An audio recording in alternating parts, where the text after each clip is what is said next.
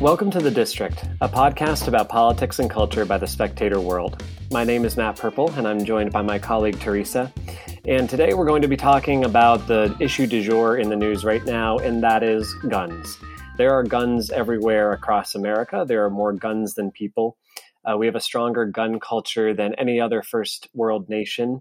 And recently that's been called into question by not just the usual suspects over on MSNBC, but a lot of people, because the nation has seen a very dark week with a number of mass shootings in Uvalde, Texas, in Tulsa, Oklahoma, in Buffalo a little bit earlier back, in Chattanooga, Tennessee, and most recently in Philadelphia, where bargoers were seemingly shot at random on South Street, a very tragic situation.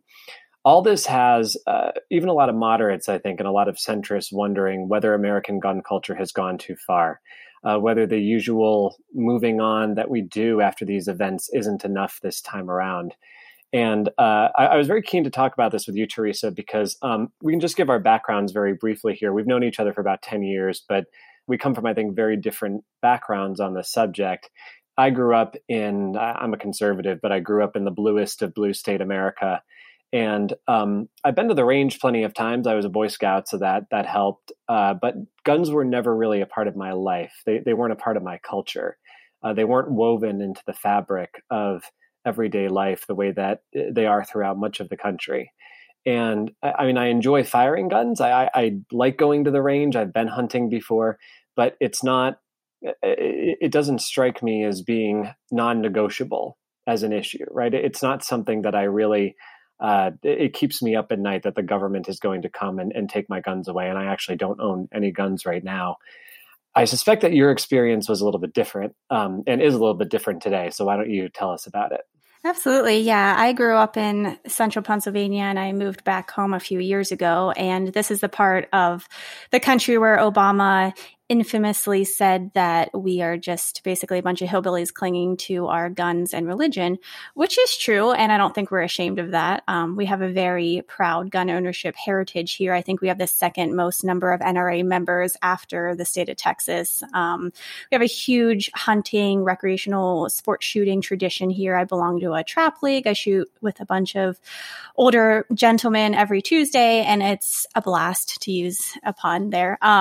So yeah, it's something that is just kind of a part of our culture here. Guns, for most people, are not scary. It's something that you grow up around, something you understand, something, very importantly, you learn to use safely. So I think it was fifth grade, we had mandatory hunter safety education class, because the first 2 days of hunting season every November, deer season, are always school holidays. So they just assumed, the majority of kids here are part of that gun culture. They're going to go hunting. They better learn to use guns safely. So for that to be threatened, that's a really big deal to us. And I think a lot of rural cultures where guns are just a part of everyday life. It's a tool.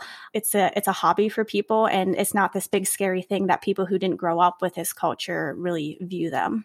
So let's start with the line that we keep hearing, which is that nobody wants to take the guns away, supposedly anyway, right? Like nobody wants to abolish American gun culture.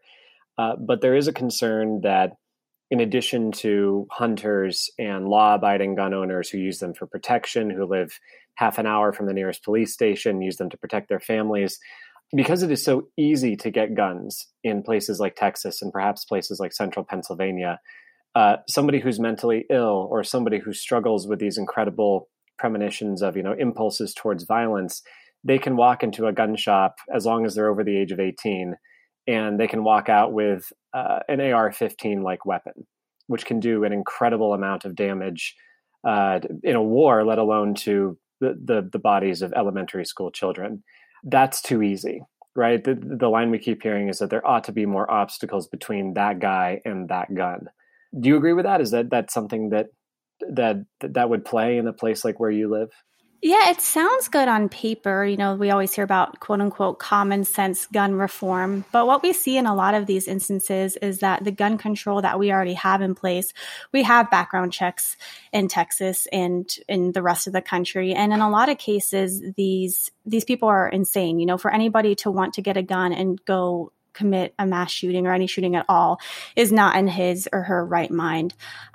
So in a lot of these cases, these killers actually passed a background check, or they found a different way to get a gun. We know that the majority of criminals who use guns, actually, they're not going to go to a gun store and go complete a background check, then get denied and say, oh, you know what? I wasn't able to get a gun today. I guess I won't commit a mass shooting today. That's not how that works. These criminals will find a way. We know that, as I was saying, the majority of criminals who use guns acquire their guns by either stealing them. They do something called a straw purchase, where they have a friend or relative purchase them a gun, or they get them through the black market, or they steal them. So it's just, if you think for more than 1 second, putting more laws in place to stop somebody who is by definition not law abiding. If you're a criminal, you're not gonna bother looking up what the laws are before you decide to break them in a major way. So we already have gun control in place in so many places. And the places where we have the strictest gun control, you look at Chicago, Baltimore, New York City, Los Angeles. These are the bloodiest, most dangerous places in America. So gun control is not working, but they keep trying to make it stricter and stricter. And the only people that gun control affects are the law-abiding people, good people who just want to defend their families and want to get their guns the right way and follow the rules. And they're left as sitting ducks. Yeah, and it's the problem of gun violence in America confounds me, because the vast majority of it is committed with handguns, which nobody is suggesting that we ought to outlaw. Right? I mean, I think even on the far left, nobody thinks that we're like Britain, that we're going to have a mass shooting. We're just going to get rid of all handguns, or for the most part anyway, and that's going to be done with it. And suddenly we're going to see the violent crime rate plunge. It's just a different situation here in America.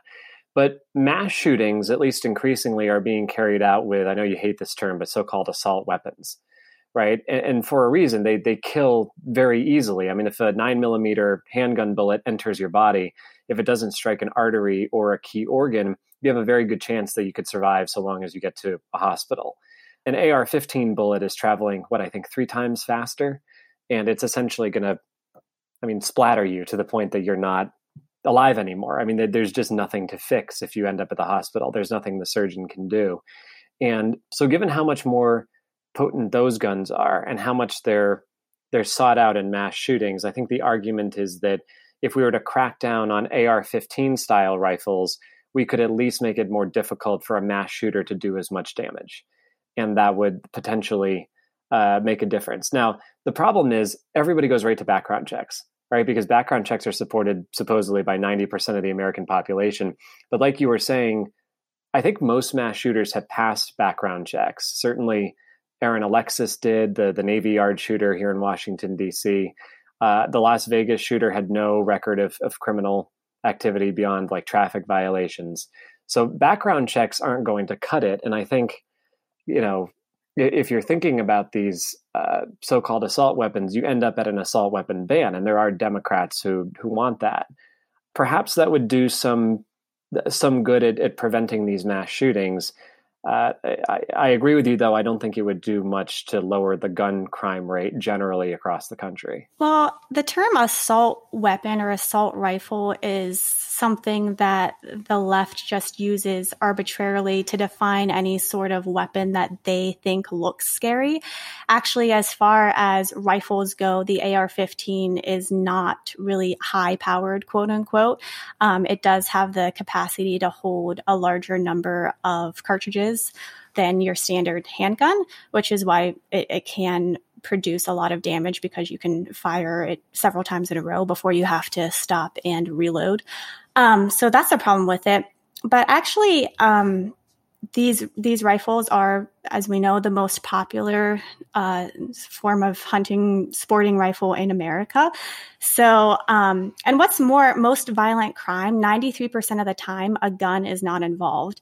And there's actually been more killings with knives and people, as they call them. I think the FBI called it a personal weapon, which would mean a fist and a hand and things that people just happen to have around, than any form of rifle. So to target the AR-15 is misplaced, to say the least. And the fact that they're not actually able to define what is meant by an assault weapon or by an assault rifle, it's always changing, as is the term large capacity, quote unquote, that's subject to whatever Joe Biden or the ATF or whoever wants to say that it is. So we don't really have definitions for these terms.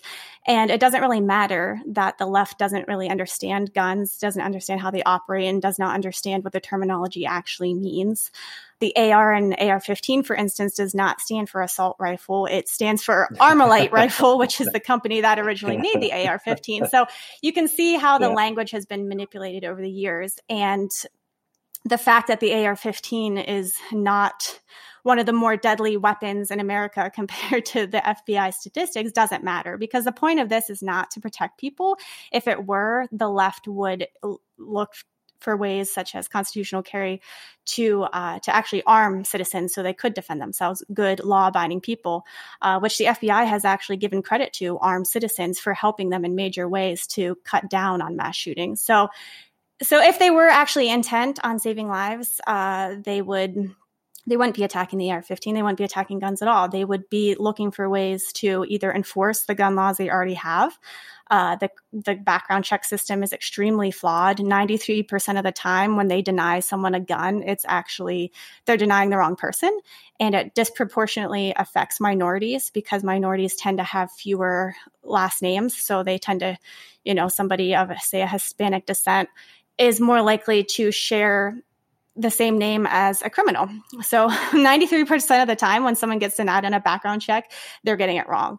So they need to find ways to fix the laws we already have in place and to look for ways to stop people from wanting to carry out these heinous crimes. A lot of conservatives talk about what is causing people to commit mass shootings in the first place. We're looking at moral issues, we're looking at family life, we're looking at drug use, all these sort of social ills that are present in the United States. And the gun happens to be the weapon of choice in some cases, not a majority of cases, of course, but in some cases. But until we stop people from wanting to carry out evil, banning the gun is not going to do anything. Responding to a previous point you made, nobody talks about the Clackamas Mall shooting in Oregon, mass shooting, because the guy who tried to pull it off was instantly shot by another guy who had a gun. And that was the end of it. There was no mass shooting as a result, even though authorities now believe that that was what he was intending to do. I think that happened about 10 years ago. So certainly I take your point on that.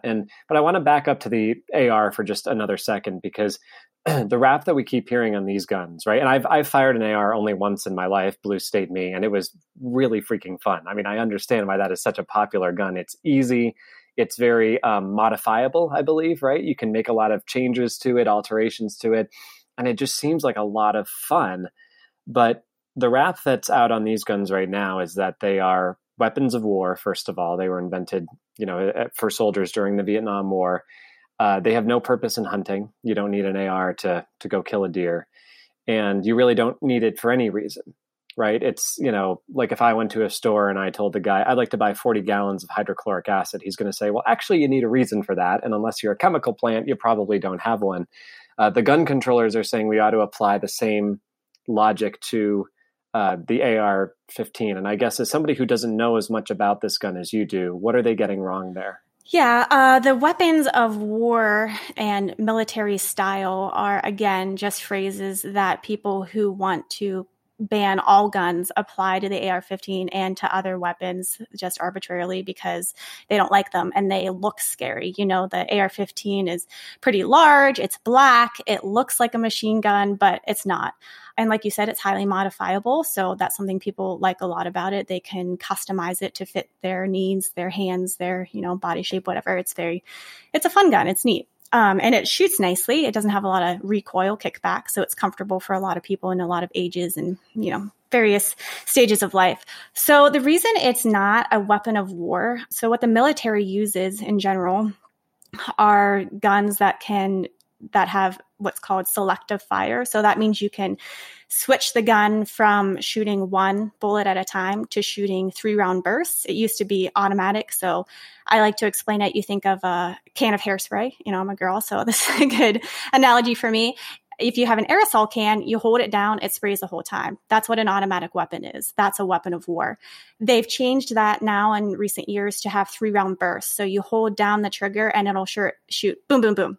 3 times in a row. You release, you hold it down, it shoots 3 more right in a row. I think the reason they changed that from just a general aerosol, they say pray and spray in the military is because it makes you less accurate whenever you just have bullets spraying all over the place. It's recoiling, it's pushing your body back. And they're also wasting a lot of ammo. So with 3-round bursts, it allows them to shoot 3 bullets essentially at the same time and then replace their trigger finger. So that would be considered an automatic rifle, which people like to say AR stands for, which it does not, of course. So the guns that it is possible to get an automatic rifle in America, it's extremely difficult. You have to fill out tons of paperwork. You have to wait a long time. A lot of the people who do it are collectors who just want to have, a weapon from a historical war in their collection, but not a lot of people have these, and it's extremely expensive and difficult to get. So what most ARs are semi-auto. So you pull the trigger once, 1 bullet comes out, and then you reset. So it's a lot less lethal because it takes a lot longer to shoot. It's basically a 3-to-1 ratio of bullets coming out. So the military, it's in their interest to shoot more efficiently, and to have more bullets come out. So that's why it's not a military style weapon. The military uses automatic weapons, and Americans who are buying AR-15s from their local gun store are not. For those who are wondering, Teresa used to work at a place that was literally called Gunpowder Magazine, which is why I'm interviewing her and not the other way around. The experience mostly runs one way here, but okay, yeah. So another argument that gets made frequently is that other countries had stronger gun cultures, at least than they do now, and they implemented serious gun control measures, and it cut down massively on gun crime and violent crime more generally. The Australian example, the gun buyback program that they did after a mass shooting that they had down there. And it later went on to ban even more types of guns after another mass shooting that followed. Britain had 2 mass shootings, one in England, one in Scotland. They banned most private ownership of most guns. It's now very difficult to get a firearm there. And even in Canada, which is probably the country most like the United States, they've more gradually, more incrementally clamped down on firearms, and they've seen their violent crime rate go down too, albeit it's still very high compared to the rest of the first world. That does seem like some pretty compelling comparative evidence. What do you say to all that?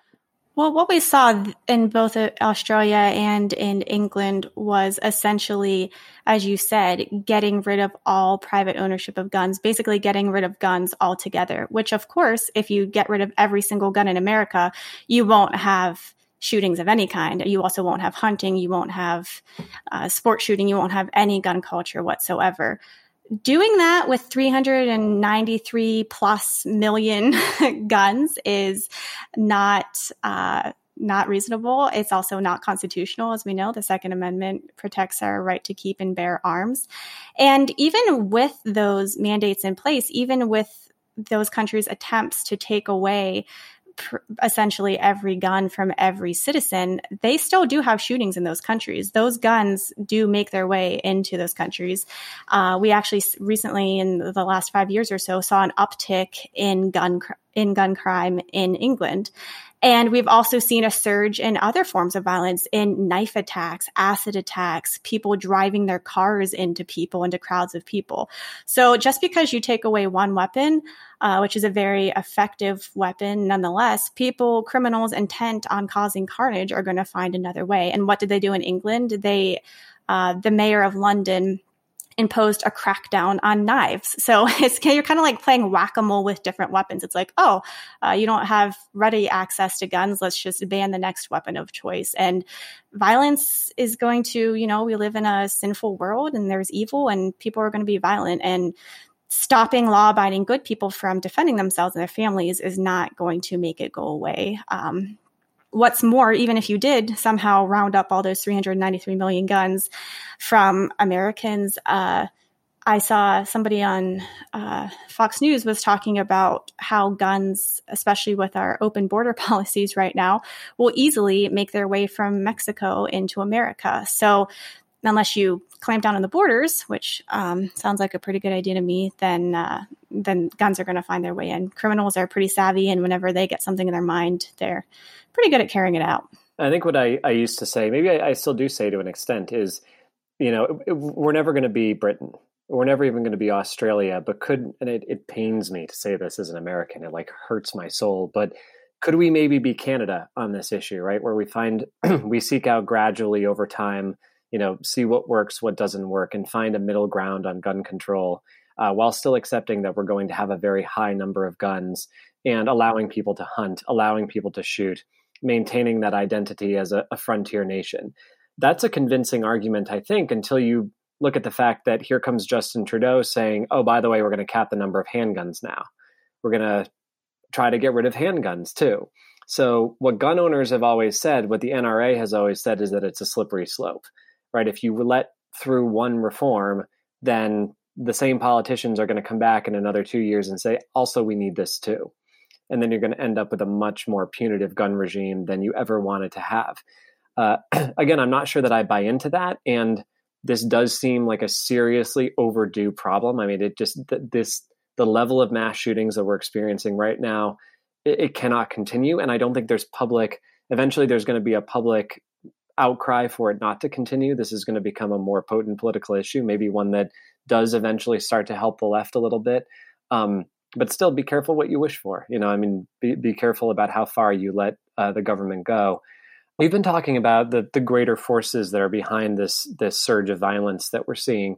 I'm writing a column right now about the nihilism that seems to have seized certain parts of America, right? The inhumanity, the impulse to pick up a gun and go shoot up an elementary school or a crowded street in Philadelphia, targeting people at random, right? There's no just cause to this. It's just you're going on a shooting spree. It does feel like something broke, doesn't it? Like just a sprocket or a screw came loose somewhere, and like there's just something that's culturally wrong with us at the moment. And I don't.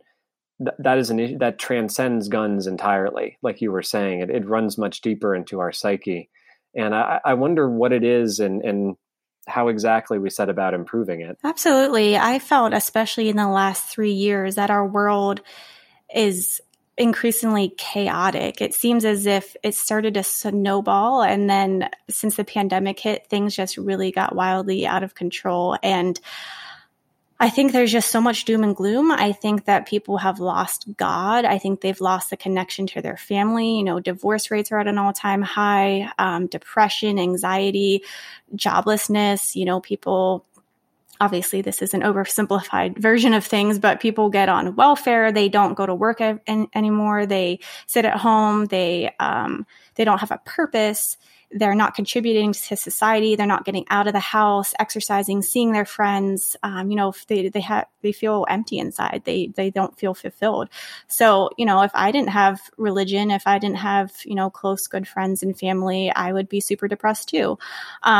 So we have to consider, as tragic and terrible as these things are, these are people who are suffering, and we have to have a little bit of sympathy for them. They can't be in their right minds whenever they carry out this carnage, and not that it excuses, of course, their terrible deeds in any way, but they didn't just become that way by accident.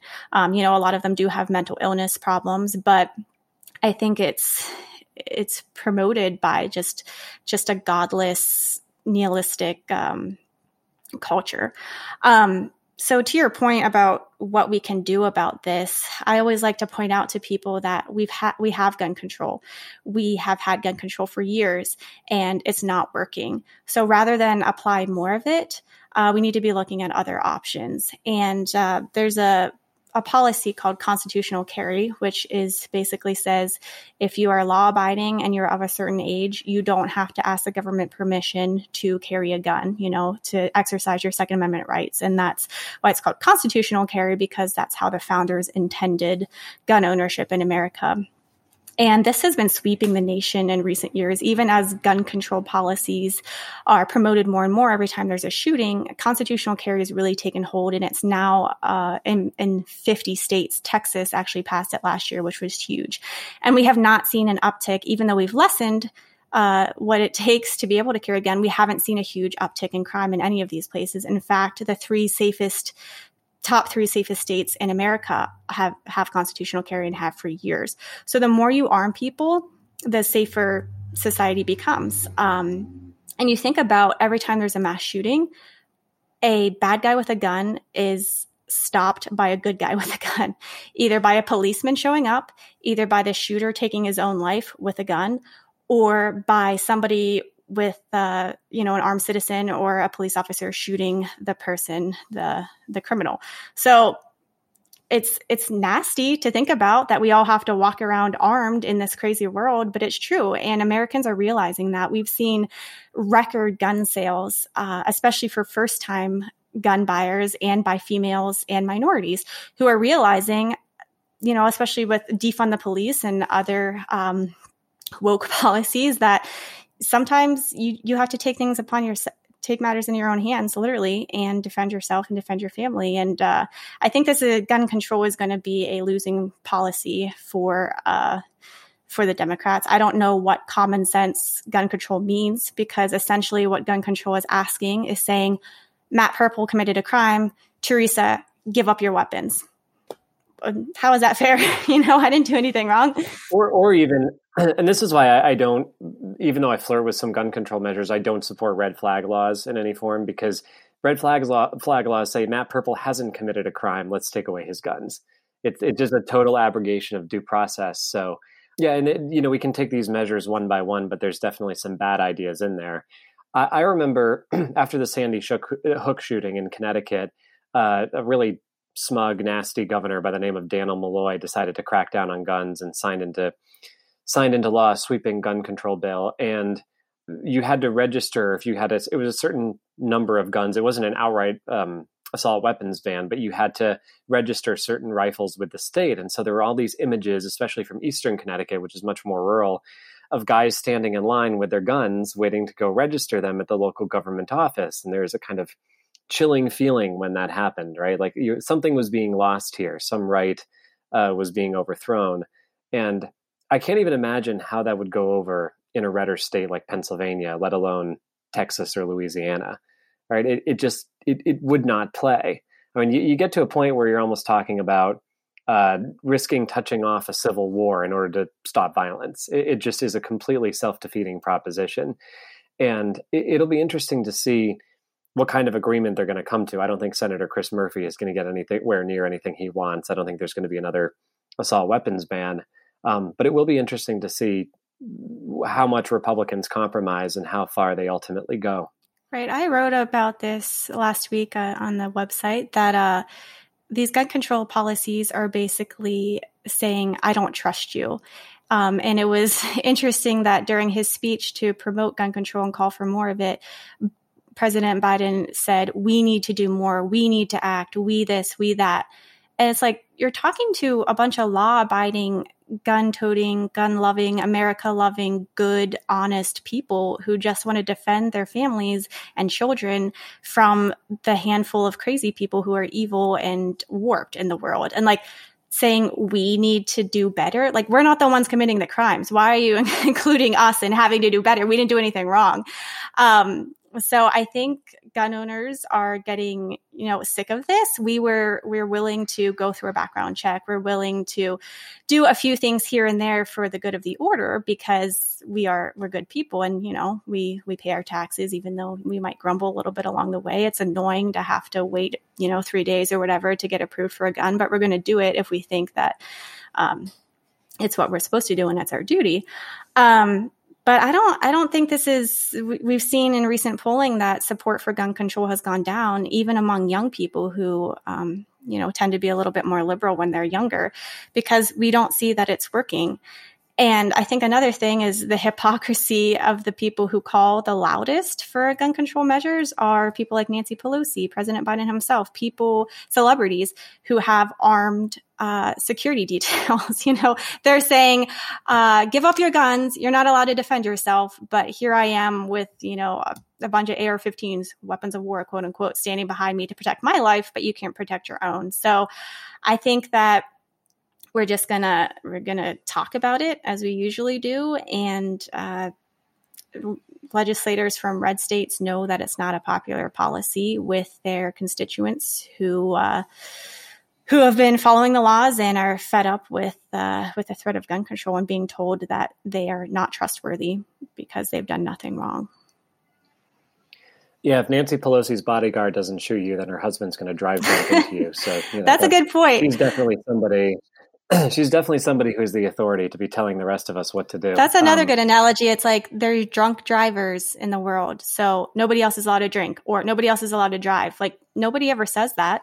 One guy shoots a bunch of people and then suddenly we all have to give up our guns. Like, yeah, but okay. And so one more challenge here, and then we'll end the podcast. It strikes me as a little insane that you can buy an AR-15 at age 18 in a lot of states, but you can't get a drink until you're 21.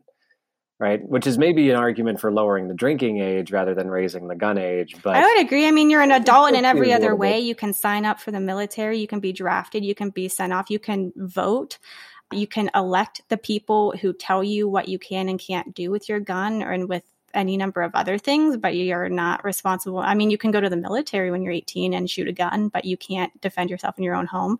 Yeah, I'd say lower the drinking age. Thank you for listening. If you enjoyed this episode of The District, don't forget to subscribe. You can find us wherever you listen to your podcasts.